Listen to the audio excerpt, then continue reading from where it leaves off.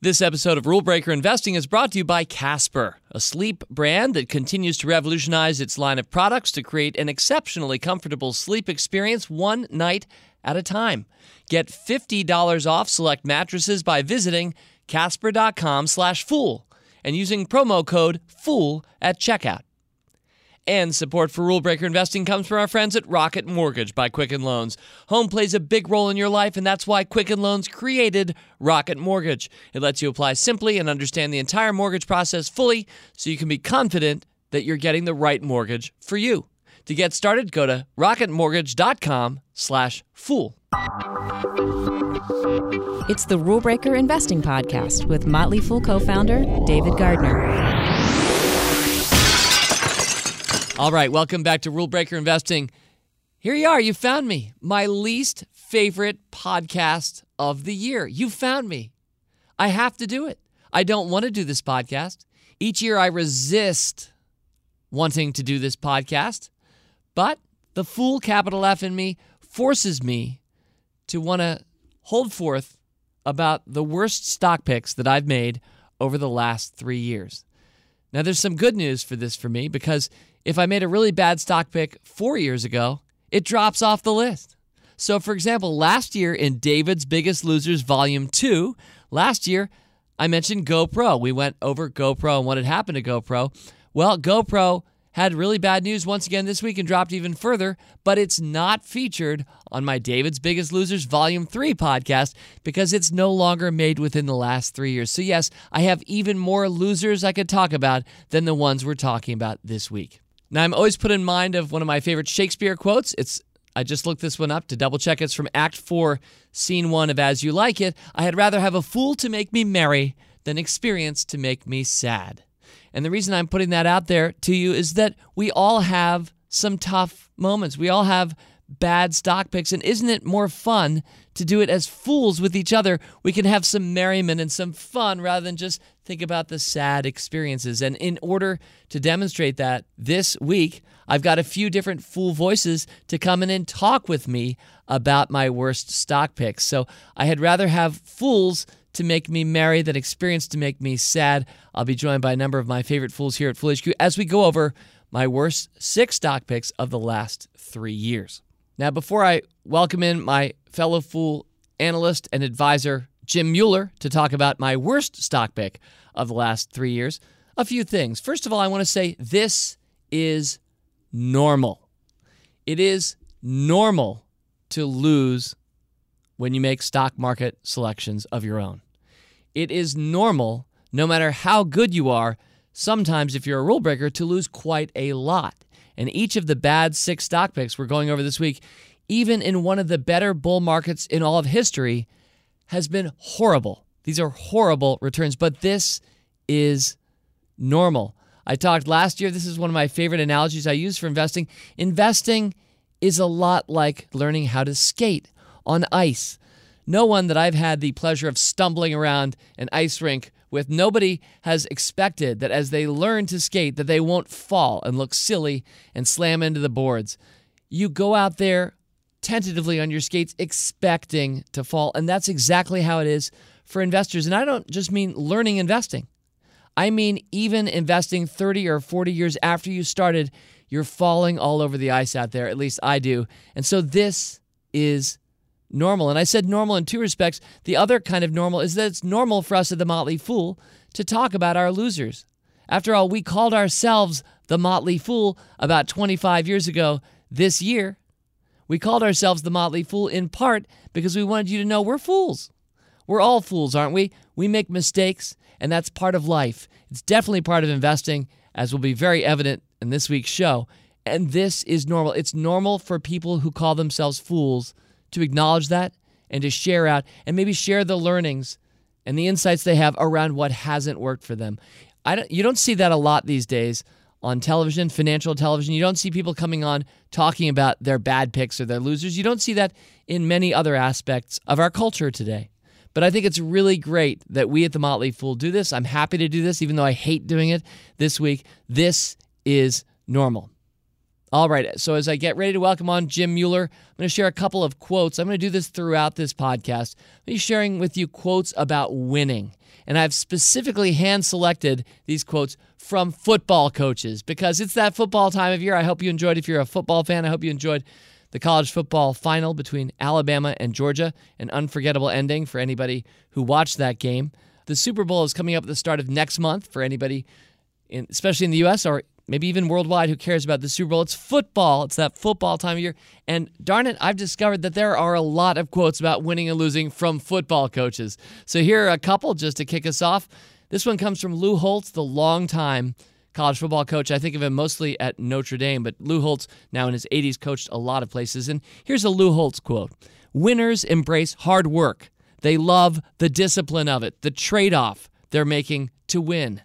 Losers, on the other hand, see it as punishment. And that's the difference. And the reason I selected that Lou Holtz quote for you is because that's what we're doing this week. We're actually disciplining ourselves. We're going through the hard work of seeing what happened to these stocks. And with the help of my foolish friends, we're going to look through the rearview mirror at the mistakes we've made, and now we're going to start looking through the windshield going forward and try not to make those same mistakes. Thank you, Lou Holtz. And then one other, Vince Lombardi, winners never quit, and quitters never win. And the reason that Vince Lombardi and I wanted to share that with you today is that a big part of success in investing and indeed in life is resilience, is just keeping it going. In fact, I made resilience one of my 5 core values of the United States of America. If you're an American, I anyway think that we are a tremendously resilient country. I think that should be part of our pride in the national conversation. And so, yeah, resilience, Vince Lombardi, and stock picks. All right, let's get it started. Loser number 1 this year, and it's appropriate to call it number 1 because it is my single worst loser. I like to lead off with the worst of all. And my friend Jim Mueller, who had absolutely no responsibility in the stock pick. I mean, this is my stock pick. This is even from a service that Jim doesn't work on. But Jim, you've graciously consented to come in and talk about Synchronous Technologies. The ticker symbol is SNCR. Jim, how many years have you been at the Fool? I've been here at headquarters for a little over 10 years, but I've been a Fool for about 12 years. Awesome. And what are a few of the things that you do here at the Fool? So I've been a long-time analyst for Stock Advisor, covering both your side and Tom's side. And then I was picked by you to be on the team that runs Phoenix One. And then when Rick Minaras and you and the group launched Phoenix 2 and Rick took over that, I moved up to a lead portfolio person on that team. That's right. And I also added work on option service with Jeff Fisher and Jim Gillies. That's great. So a motley life, which is true of so many of our employees here at the Fool. Jim, a pleasure to have you join me again. You had nothing to do with this stock pick, but somewhere around, well, the actual date was March 25th of 2015, but it was probably a month or two before that I started paying attention to Synchronous Technologies. I picked the stock at $45.70 that day, just about 3 years ago. And today as we're taping, it's gone from $45.70 to $9.33. So for this podcast this week, we have a simple format for each of these stocks we're going to go over. 2 things that went wrong, and then 1 thing maybe to hope for or to continue to watch. Jim, let's go right at Synchronous Technologies. Really brief background, or what does the company do in a sentence or two? They provide cloud-based services for customers of telecom communications companies like Verizon, or used to be AT&T as well. So if you have upload files to the cloud, you're using Synchronous, even though it's Verizon's cloud. And they also, for a long time, they were paid to activate the cell phones, but they've since gotten rid of that since you recommended it. Yes, we'll talk some about pivots. So, Jim, what is thing that went wrong, number 1, for Synchronous? So Synchronous has really this past year done a lot of self-inflicted damage. And so what they've done is they decided to get more into the cloud. And that's good because the activation service they provided was a flat fee, one-time fee, no recurring revenue, and people had to keep on buying cell phones and activating them for them to grow. Right. So this is as you have your new cell phone, you're activating it. Right. And Synchronous is participating in that on the technology side for right. their for their telecom partners. Yeah, Verizon, AT&T, and all those guys.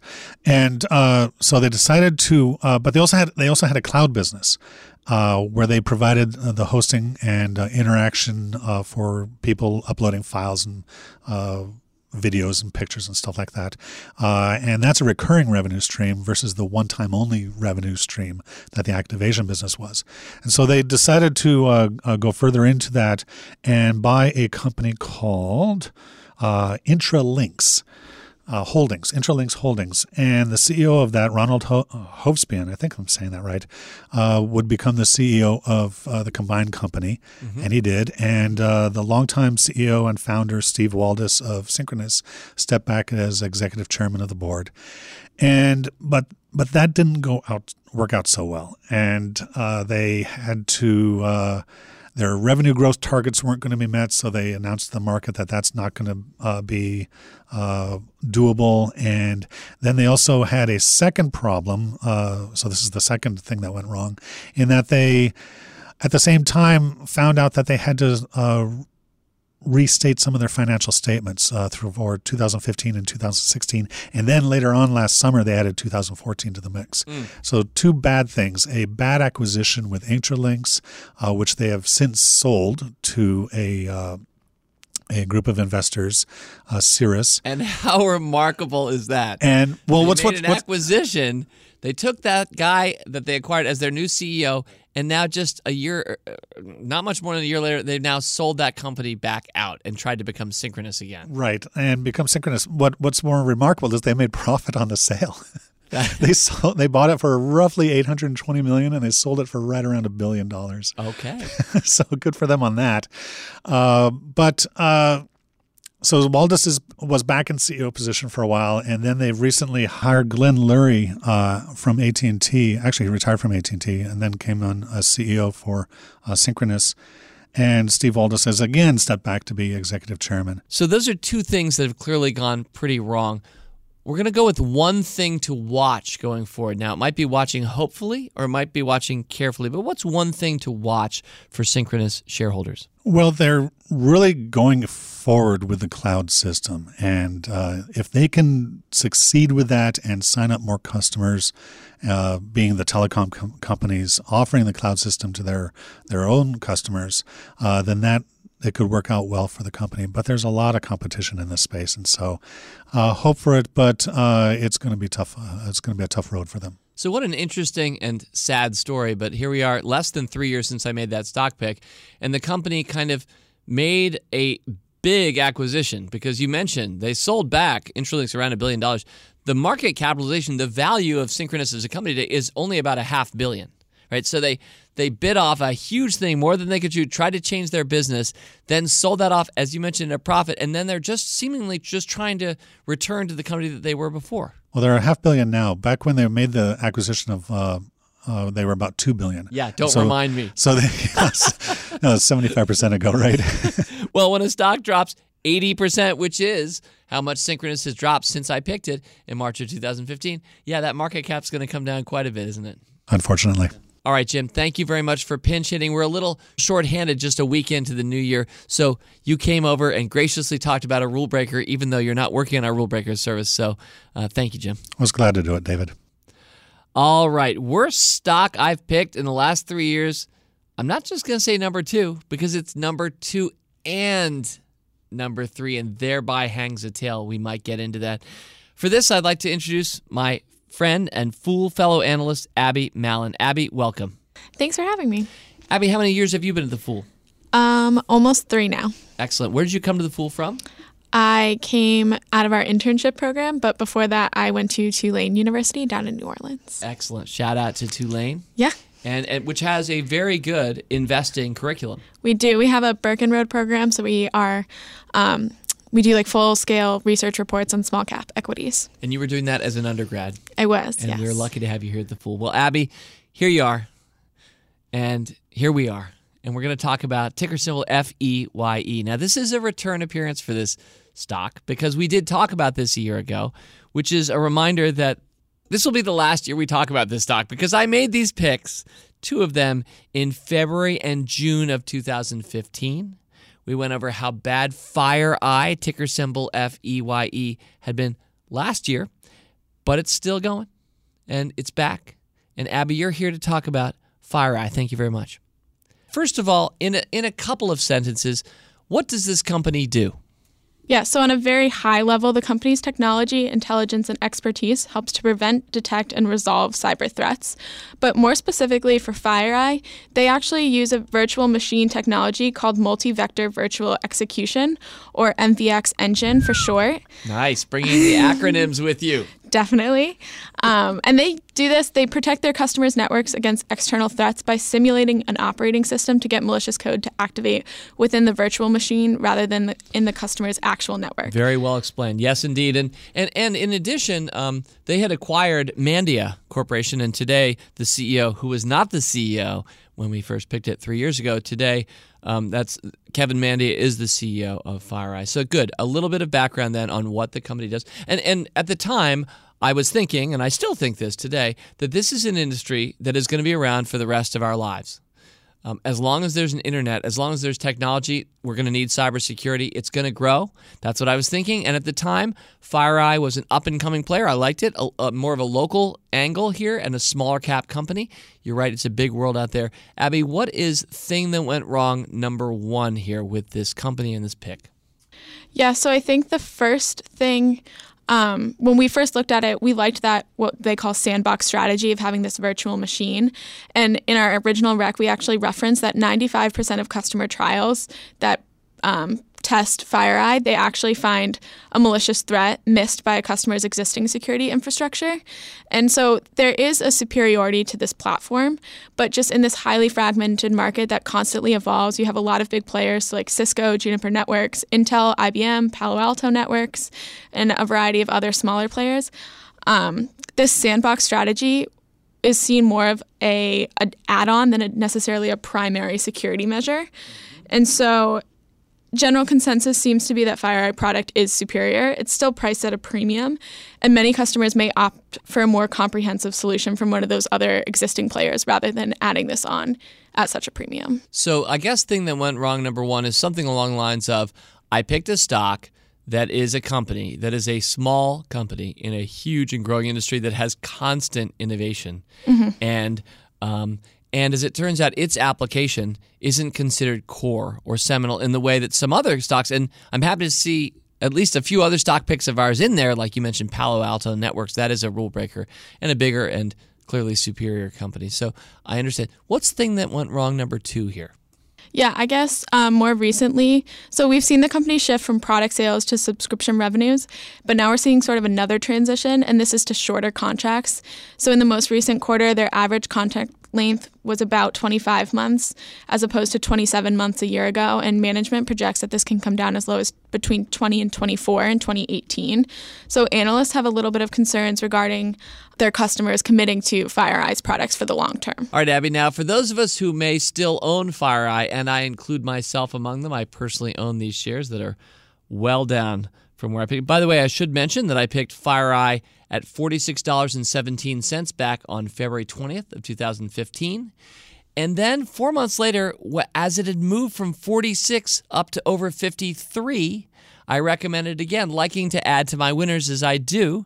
And that position is now down 73%. So those two positions down 73 and 68%. For those of us who are in this boat, sitting on the FireEye boat, wondering what we should be looking for, what's something, maybe a note of hope or not for us going forward? Yeah, I think one thing that can provide a little bit of hope for the future is that they are sort of following this typical strategic growth path for a security firm. So they entered the market with a really strong initial product that was very specific, and now they're sort of building out an ecosystem of traditional products around it. And they also have this competitive advantage in the quality and recency of the cyber intelligence threat data that they collect. So if they can harness both of those sort of advantages to sort of build out a suite of products and maintain that high quality that they're already been known for and have built their brand around, I think this could be still yet turn around. All right. Well, I appreciate you saying that. Yeah, I remember part of our thesis 3 years ago was that this is a company that we were all hearing at the time about cyber break-ins and this or that large retailer giving away millions of email and other information, database break-ins. And this company would be hired in as the forensic guys who would come in and let you know afterward what had happened. So I kind of love this idea of this cyber SWAT team coming in and fixing things or figuring out what happened. So it still feels like a big industry and a relevant business, but this is a company, and we may draw some lessons at the very end of this podcast, but this is another company that changed its CEO in just a few years since I picked it. So something else, a little pattern recognition there perhaps as well. Abby Mallon, thank you very much for helping us to learn more about FireEye. Thanks for having me. All right, so it's halftime, sticking with my football theme. And so it's time for the marching band to hit the field and me to share with you a sponsor note. This episode of Rule Breaker Investing is brought to you by Casper. Casper is a sleep brand that continues to revolutionize its line of products to create an exceptionally comfortable sleep experience one night at a time. Casper's mattresses are designed by humans for humans. The original Casper mattress combines multiple supportive memory foams for a quality sleep surface with just the right sink and just the right bounce. Casper's breathable design helps you sleep cool and regulate your body temperature throughout the night.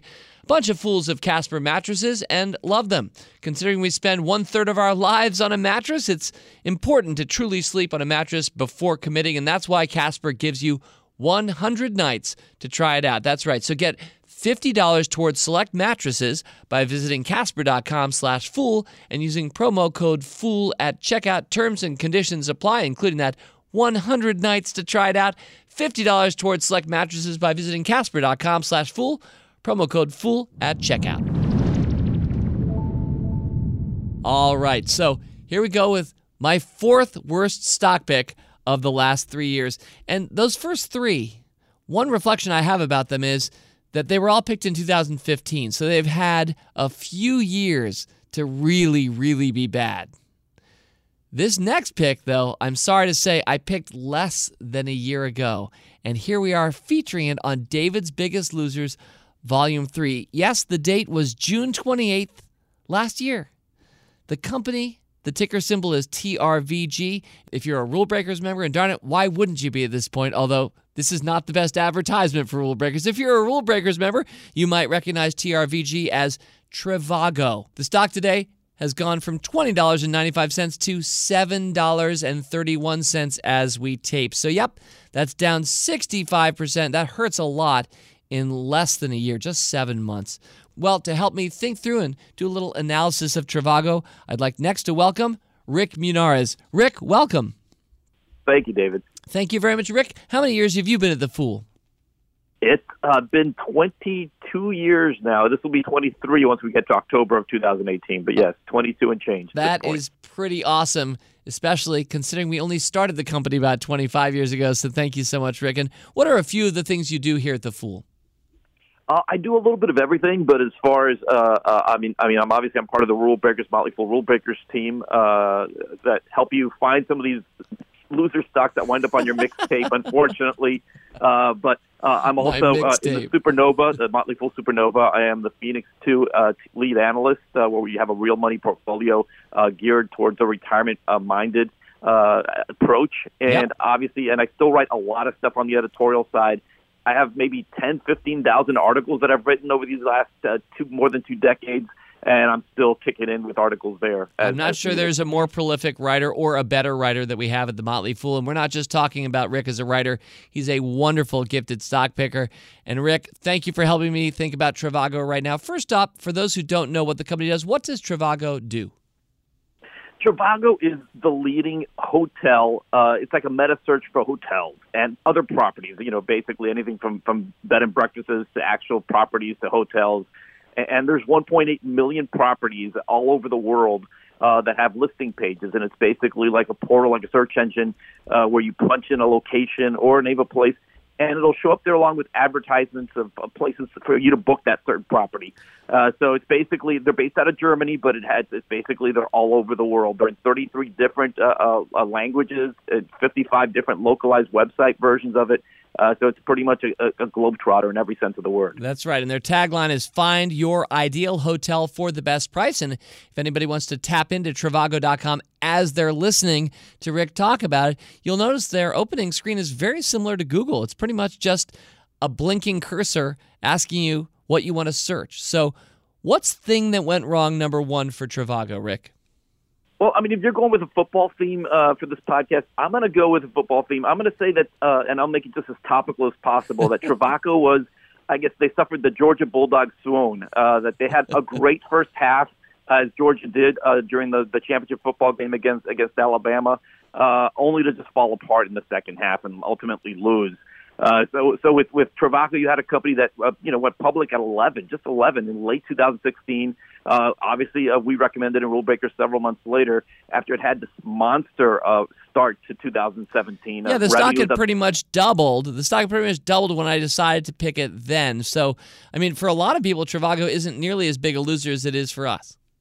Right. No, absolutely. Some people, if they found it earlier, they're probably not suffering too badly. And the stock actually is trading a little bit higher than it was when it bottomed out a few weeks ago. So it's all relative. But yeah, we got to go by our starting line, and it's obviously been pretty bad for you and for us. But yeah, so it had this great half where it was revenue was up 68%, then 67%, and then we got to the second half where we had 17% growth, and now its guidance for the fourth quarter, which we obviously haven't heard yet, is for between 2% and 15% growth. And then when we get into overtime, which is when the Georgia Bulldogs ultimately lost to Alabama, they're expecting possibly no growth at all through the first half of 2018 and resume growth in the second half of the year. So it's pretty much as bad as you can draw a chart for growth, revenue growth, and the stock chart. Clearly, that's one thing that went wrong. And the other thing that went wrong, and I mean, they're probably both related because this is why it went wrong, is because the model was exposed. With Trivago, and I don't mean this in an awful way because obviously there's reason why it's still on our scorecard, is with Trivago, they are basically based on bid base. It's not like a referral thing like an Expedia or a TripAdvisor or any kind of other portal or Kayak where they're getting money generated based on once you book from somebody else. Once you click on someone, this is a lot like Google, like you said, that once you click on the ad, it'll go to whoever paid for that ad. And in the case of Trivago, more than half of its revenue is coming from Expedia, which is its former parent company, and Priceline. So the world's two largest travel portals are accounting for more than half of the revenue at Trivago. And sometime during the third quarter, both companies got smart and they started lowering the bids that they were willing to pay. And while they did suffer, took small hits in traffic, obviously they were happy enough so that they're willing to pay less. So unlike many of the other more successful search engines or portals, Trivago suffered from these two companies bidding less and actually getting stuff, so they're generating less revenue per referral lead. And that's what pretty much undid the stock where growth just fell apart. It's this horrific chart that we have right now. All right, Rick, thank you. Now, as you said, we've not even held this stock for 8 months at this point. We're not giving up or throwing in the towel. Each of the companies that we're covering this week, David's Biggest Losers, Volume 3, each remains an active recommendation going forward. That means we would buy the shares today. We recommend people consider buying the shares today, even as far down as these companies are. I'll say a little bit more about that later. But, Rick, what is something to continue watching for or hoping for people who own TRVG or who might be looking at the stock? Yeah, some silver linings to look at, and obviously the stock is trading, it's a busted IPO. It's trading less than the $11 IPO price it went at in late December, 13 months ago, is that a fifth of its revenue right now is coming. I mean, Europe is its largest market and followed closely by the Americas, but the rest of the world accounts for about just a little less than a fifth of its total revenue and total business. Yet it accounted for more than half of its growth in the third quarter. So it grew 62% the referral revenue in the rest of the world compared to 6% in Europe and 12% in the Americas. So it was growing all over. But basically there's this one section that's growing a lot faster outside of the developed Europe and the Americas market that's working out. And I think beyond that, the fact that even though Priceline and Expedia are paying less to reach people, the traffic is still strong. There was still 20% growth in referrals in the last quarter. So the revenue does not reflect the fact that it's still very popular with people booking hotels. So you get to a case where by the end of next year, this isn't a hard reset. or it's just going to keep declining and declining. One would hope that once we get through these next few quarters, the comparisons will start getting a lot easier, as we've seen with companies that get this one-time hit on things, as we're seeing now with Trivago. So I think, maybe not immediately, but I think towards the latter half of 2018, the stock will hopefully be higher. And I think, maybe not where we bought in, where we recommended back in the 20s, but I think it's a good bounce-back candidate as we go work through 2018. All right, Rick Menares, thank you very much for that thinking, not just looking backward, but going forward about Trivago. Thanks, Rick. Fool on. All right, and now to my 5th and 6th worst stock picks of the last 3 years. And for both of them, I've invited my friend Aaron Bush in to talk about them. Aaron, welcome. Thank you, David. Aaron, how long have you been with us at The Fool? Wow. Well, I've been a member now for about 10 and a half years, I think, believe it or not. And I've been with Supernova for about almost 6 years now, and then in-house for about 4. Yes, and how old are you, Aaron? I'm 23. And that's pretty awesome. So Aaron got started as a member, as a subscriber to The Motley Fool as a teenager, or maybe even, is it fair to say were you a tween?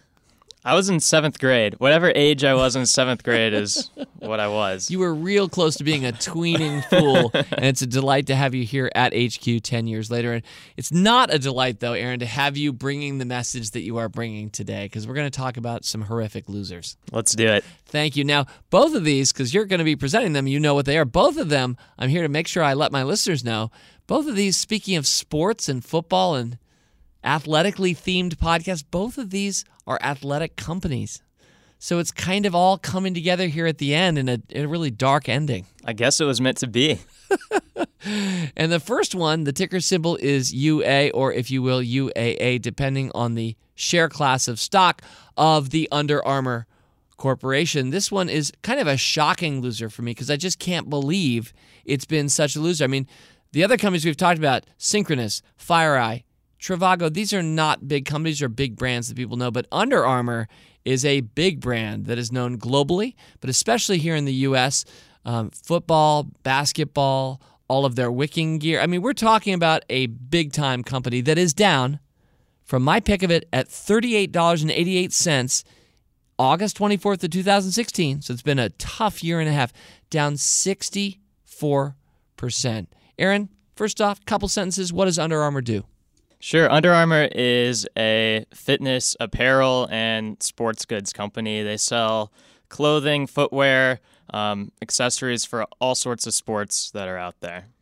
And Aaron, what is thing that went wrong, number one, for Under Armour? Sure. So I'll keep point number one pretty broad and just point to the North American retail woes that are going on right now. As many foolish investors already know, there's a pretty major transition going on in U.S. retail right now. Digital and mobile sales are booming. Many malls are closing. Most big box retailers are actually closing stores now. And a lot of other retail companies are laden with debt or whatever other problems they may have. They're not doing so hot. And naturally, as big sales points for Under Armour, when those companies struggle, Under Armour kind of has to struggle along with them. So that's been a pretty tough environment for them to be in. It sure has been. Aaron, what is thing that went wrong, number two? I realize there might be a 3, 4, and 5. You can even pack in a few items if you like into number 2, but for Under Armour. I'll just call it unprepared overambition. I don't think Under Armour can blame the retail sphere for all of its problems. I think that CEO Kevin Plank has always been an ambitious leader. But let me just provide you a couple recent examples of where maybe his ambition was to a fault. So first, Under Armour has wanted to play a bigger role in footwear for many years, and over the past 2 years or so, they've redoubled their efforts there. They have Steph Curry as the face of the brand, well-known Warriors basketball player. But even so, they've struggled with pretty terrible reviews on their shoes and pretty abysmal sales. They operationally just couldn't get it done. They just can't get it done right now, and I don't see them making that much progress in that. And so that's an example of a new line that had a lot of promise that they just have failed to really capture the opportunity there. Second, I'll say in 2015, Kevin Plank thought connected fitness would be the next big thing. Yeah, and I agreed with him. I mean, I thought it was smart that they were, in a way, sort of becoming a tech company, maybe even disrupting themselves a little bit in order to get into a space where with all of us with our mobile phones, we might be part of a huge community of fellow athletes and, like me, lamer athletes, but still part of a community tracking our steps and keeping up, getting insights about fitness for us and getting healthier. And it felt like the right thing to do. Sure, and in 2018, it still is a big idea. It's still a big possibility that could come true. But I think the issue lied in maybe how Under Armour went about tackling that market. In that year, they spent well over $500 million acquiring pre-revenue connected fitness apps. And the problem there is that the acquisitions really went nowhere. They couldn't figure out strategically how they fit. They never made any money. They're barely even mentioned anymore, even on earnings calls. But also, this big financial move completely destroyed the healthy balance sheet that the company had. Now Under Armour has $800 million in net debt, and that's pretty significant for a $6.5 billion company now. And so if you combine these flops with expectations that, in 2015, 2016, the PE tipped 100 at one point. It's pretty easy to see why the stock came crashing down. And now the company is worth what, roughly? $6.5 billion. $6.5 billion, and that's so far down from where it was 3 years ago. So a very ambitious CEO, a founder-led company, a guy who's created a huge amount of value. Just if you think about his roots as a University of Maryland football player and then transitioning into becoming CEO of a dynamic company. So take it all in all, it's a remarkable story of winning. But in the last 3 years, it's been a remarkable story of losing. Absolutely. A big theme for this podcast, and I'll have a couple quotes at the end to speak to this. So, Aaron, what's one thing we can watch going forward as Under Armour shareholders, and I include myself, of course? Sure. So beneath a really strong brand that Under Armour still has, they have two promising growth engines, international sales and direct-to-consumer sales. International sales right now represent only 20% of revenue or so, and direct-to-consumer is about 35% of revenue, and there's some overlap in there. But both of those are growing very rapidly. And when you look at Under Armour and how small it is compared to Nike, which I believe is now a $100 billion company, and Adidas. And they used to be much closer. The ratio used to be much lower, but 100 or so to 6 is like we're 15, 20 times larger than you were, and it was not that way 4 years ago. Right. So that big gap still exists. And so the way I see it is the opportunity, the runway is still there, but these headwinds will still persist, but the opportunities of international growth and direct-to-consumer growth still remain. All right. Thus much for Under Armour. We'll keep waiting, watching, and in my case, hoping, and, still believing. I mean, it's been a really tough few years. They kind of shot themselves in the foot just by investing so much in something that hasn't shown up so well for them, making some acquisitions, another theme that's emerging this week's podcast, making some poor acquisitions. But we'll watch. Okay, that brings us to stock number 6. Aaron, you're going to stay right in that hot seat. You're going to help me think through yet another horrendously bad stock pick that I've made in the last few years. This one, it was May 25th, 2016. So here we are, still less than 2 years later. I'm not going to say the company name yet. It is athletically focused, though. The stock at the time was at $14.06. I liked it. So I said, yes, this is our newest rule breaker, I said, about ticker symbol FIT, company name Fitbit. I said, yes, this has a lot of the makings, the look of a rule breaker. And today it's gone from $14.06 less than 2 years later to $5.67 or so as we're taping. Aaron, what does Fitbit do in a few sentences? Fitbit is another fitness company. They deal with wearable technology. They're most well known for their wristband wearables, and they sell some other accessories too. Pretty iconic when those came out at first, weren't they? They were. Yeah. Absolutely. I mean, I was rocking a Jawbone myself, and now I'm kind of using my Apple Watch. I may or may not be foreshadowing where you're heading with this, but Fitbit, I mean, a brand that, especially here in America, all of us would have recognized whether or not we were rocking a Fitbit, a Jawbone, or nothing at all. So, Aaron, what is one thing that went wrong, number one, for Fitbit? As you alluded to, Fitbit was on fire there for a while. Sales were on fire, but then it flamed out. So from 2013 to 2015, Fitbit sales rose from $271 million to over $1.8 billion. And that is just amazing growth. It really is.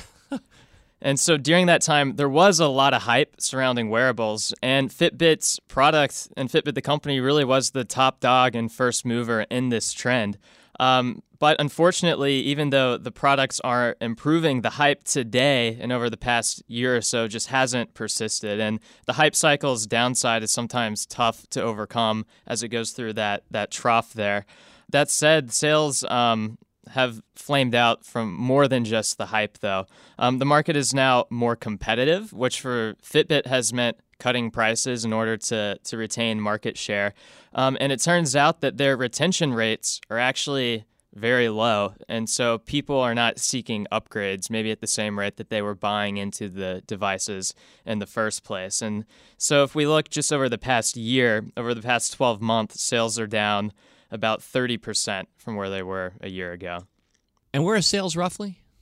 Sales right now are $1.6 billion. Right, so not even that much farther down from where they were a few years ago, but the growth rates have not just slowed, they've gone negative, and that's hurt this stock very badly. Aaron, what is the thing that went wrong number 2 for Fitbit and its shareholders? I'll call it troublesome expense control. So today, Fitbit is losing more money than it ever made. In 2015, Fitbit made $336 million in operating profits. Mm-hmm. And over the past 12 months, the company has lost $363 million. So a complete flip. Complete flip, night and day. Yep. And even as sales have fallen over the past 2 years, Fitbit's doubled its R&D spending, and it's boosted its SG&A expenses by 50%. And so they're in a bit of a catch-22 situation right now. Fitbit needs to spend a lot of money to stay relevant, but the cost of staying relevant is digging a pretty major hole in its income statement. Yes. Ouch. Okay, Aaron, what is one thing we can look at, maybe hope for going forward? One positive note is that Fitbit has a lot of cash. The company has $659 million of cash and short-term investments in the bank. It has no debt. And for perspective, that cash represents about 50% of the company's market cap right now, which is incredibly high. So the company's worth about $1.2 billion or so, and they've got $600 just sitting there in their bank account. Right. And over the past year, Fitbit's burned or lost about $50 million in cash. So at that rate, it has about a 13-year runway before all of its cash is gone, which hopefully they can turn it around. But that gives them a pretty long time compared to many other companies that are burning that rate of money to find a solution, to invest heavily in technology, and to really put that cash to work. All right. Aaron, thank you very much for sitting through the misery with me of 2 of our worst rule breakers, 2 stocks that I personally picked for Rule Breaker members. I hate that this is true, but they're both down 60% or more just in the last couple of years. Well, I'm happy to be here, David. So there you have it, David's Biggest Losers, Volume 3. 6 stock picks, all down 60 to 80% over the last 3 years. And darn it, it's been a great 3 years. As I said earlier in the podcast, this is normal. And it's hard after slogging through 45 minutes or so of sad and bad stock picks to remember and have that perspective. But it's going to be pretty natural for us as rule breaker investors to have losers like these. A lot of people, when they start investing, they live in fear of a single loser, or if their first stock pick drops 20%, that for many people that can feel devastating. Well, you've just spent around an hour with me talking about stocks that are all down well more than 50%, and these are picks made in the last few years. So I hope as a fellow rule breaker you understand that, you have that mentality. And I would be remiss if I didn't point out that we've had tremendous winners over the last 3 years. Naturally, we're focused on the losers this week. But in our rule breaker service, Take-Two Interactive is up 223% in the last few years. Planet Fitness up 177%. Shopify up 429% and 324% as I re-recommended it. NetEase up 99%. Over in Stock Advisor, we've got Match Group, Match.com and Tinder up 185%. Stamps.com up 146%. Match Group again up 100%, and NVIDIA up 116%. So looking at these two services, we are replete with winners. Those are just the ones that have triple-digit returns or better. We have a lot of plus 50s and plus 60s. So I want you to know that we have, and we should, darn it, we should all have a lot of winners over these last 3 years because it's been a tremendous stock market environment that none of us should expect to be the same in 2018 as it's been in 2017, 16, or 15. But I will say, things have started pretty well for investors in 2018. So if you owned any of my worst picks, give yourself a -1 this week. If you own more than one, then feel free to add up -1 plus -1 plus -1. But also make sure you put in the plus column if you heard names of any winners that you hold. And we have a lot in both Motley Fool Stock Advisor and Rule Breakers. All right, just a few lessons and inspirational football quotes to close. But first, let me end by thanking Rocket Mortgage by Quicken Loans. Chances are you're confident when it comes to your work, your hobbies, and your life. Rocket Mortgage gives you that same level of confidence when it comes to buying a home or refinancing your existing home loan. Rocket Mortgage is simple. It allows you to fully understand all the details and be confident you're getting the right mortgage for you. So to get started, go to rocketmortgage.com/fool, equal housing lender, licensed in all 50 states, NMLS, consumeraccess.org, number 3030. Thank you, Rocket Mortgage. All right, so a few lessons then to close. I think you already heard some recurring themes. You heard about some bad acquisitions. You heard it in at least one case about having to restate financial statements. You heard about changing CEOs, FireEye, Synchronous. What you didn't hear, this is interesting, you didn't hear any biotechs this year. It's very natural. I have a lot of biotech stock picks, a lot of more aggressive medical industry companies, and none of them appeared on this year's David's Biggest Losers list. There were a few there last year. Most years should have them, but sure enough, 2017 was a tremendous year for biotech. It was ironic to me then that having picked my football theme, that we would have some athletic losers there near the end, which reminds me to give you a few more inspirational football quotes about winning and losing. The first one I'm going to give is Tony Dungy, the longtime NFL coach. Tony Dungy, who once said, "I just think winners win." And guys who won all the way through high school and college, the best player at every level, they have a way of making things happen and winning games.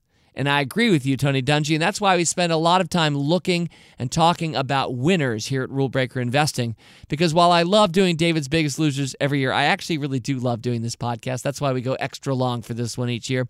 While I love doing it, I always make this point, which is don't learn too well your lessons from your losers. I have profited much more in life by studying what's winning, what is succeeding, and learning my lessons from those things. After all, if you ended up looking at a company like Trivago, let's pretend you bought shares of Trivago, an internet play, a company doing good work, whose stock has been crushed over the last year or so, and you decided, I'm just not going to buy any internet or travel companies, you would have missed a great stock pick like, Match Group that I mentioned earlier. That's an internet brand. Or within the travel space, maybe you would not have bought Priceline, which has been one of our great stock picks we've ever made at the Motley Fool. So my message is don't try to learn too well your lessons from your losers. Stick with me and Tony Dungy. Find those winners that do not just keep on winning, but tend to find new ways to win when they need to. And in that same regard, here's one more football coach winning and losing quote. This one comes from the great Washington Redskins coach of yore, Joe Gibbs, who said, quote, "Failures are expected by losers, ignored by winners," end quote. And that's kind of what I'm saying. I don't think you should fully ignore your losers. After all, on at least one podcast each year, we celebrate them. But I think winners tend not to get preoccupied with their losers or spend too much time. And one of the great mathematical benefits for all of us as investors, as long as you're not adding to losers on the way down, which we almost never do here at the Motley Fool, as long as you're not doing that, as stocks lose, the good news, if there needs to be any, the good news is that they matter less and less to you because they occupy less and less of your portfolio. Final reflection. A year ago on this very podcast, David's Biggest Losers Volume 2, we covered two companies. GoPro, which I mentioned earlier, at the time was at 9, down from 80. It was a horrendous stock pick. In the last year, it's gone from 9 to 6. So sometimes these companies don't really come back. But at the same time, last year's podcast, we covered Restoration Hardware, which touched down the year at 30. And since then, in the year intervening, Restoration Hardware has gone from 30 to 95. So yes, sometimes they do come back. So I'm not especially plugging any of the companies we covered this year. There might be one that continues to lose value. There might be one that triples from here. You know which way I'm hoping. Maybe you are too. But in the meantime, thanks a lot for joining with me and my fellow fools as we talk through the losers of 2017. All right, next week, something entirely different. Hey, next week, let's get back to winning. In the meantime, have a lovely week. Fool on. As always, people on this program may have interest in the stocks they talk about, and the Motley Fool may have formal recommendations for or against. So don't buy or sell stocks based solely on what you hear. Learn more about rule breaker investing at rbi.fool.com.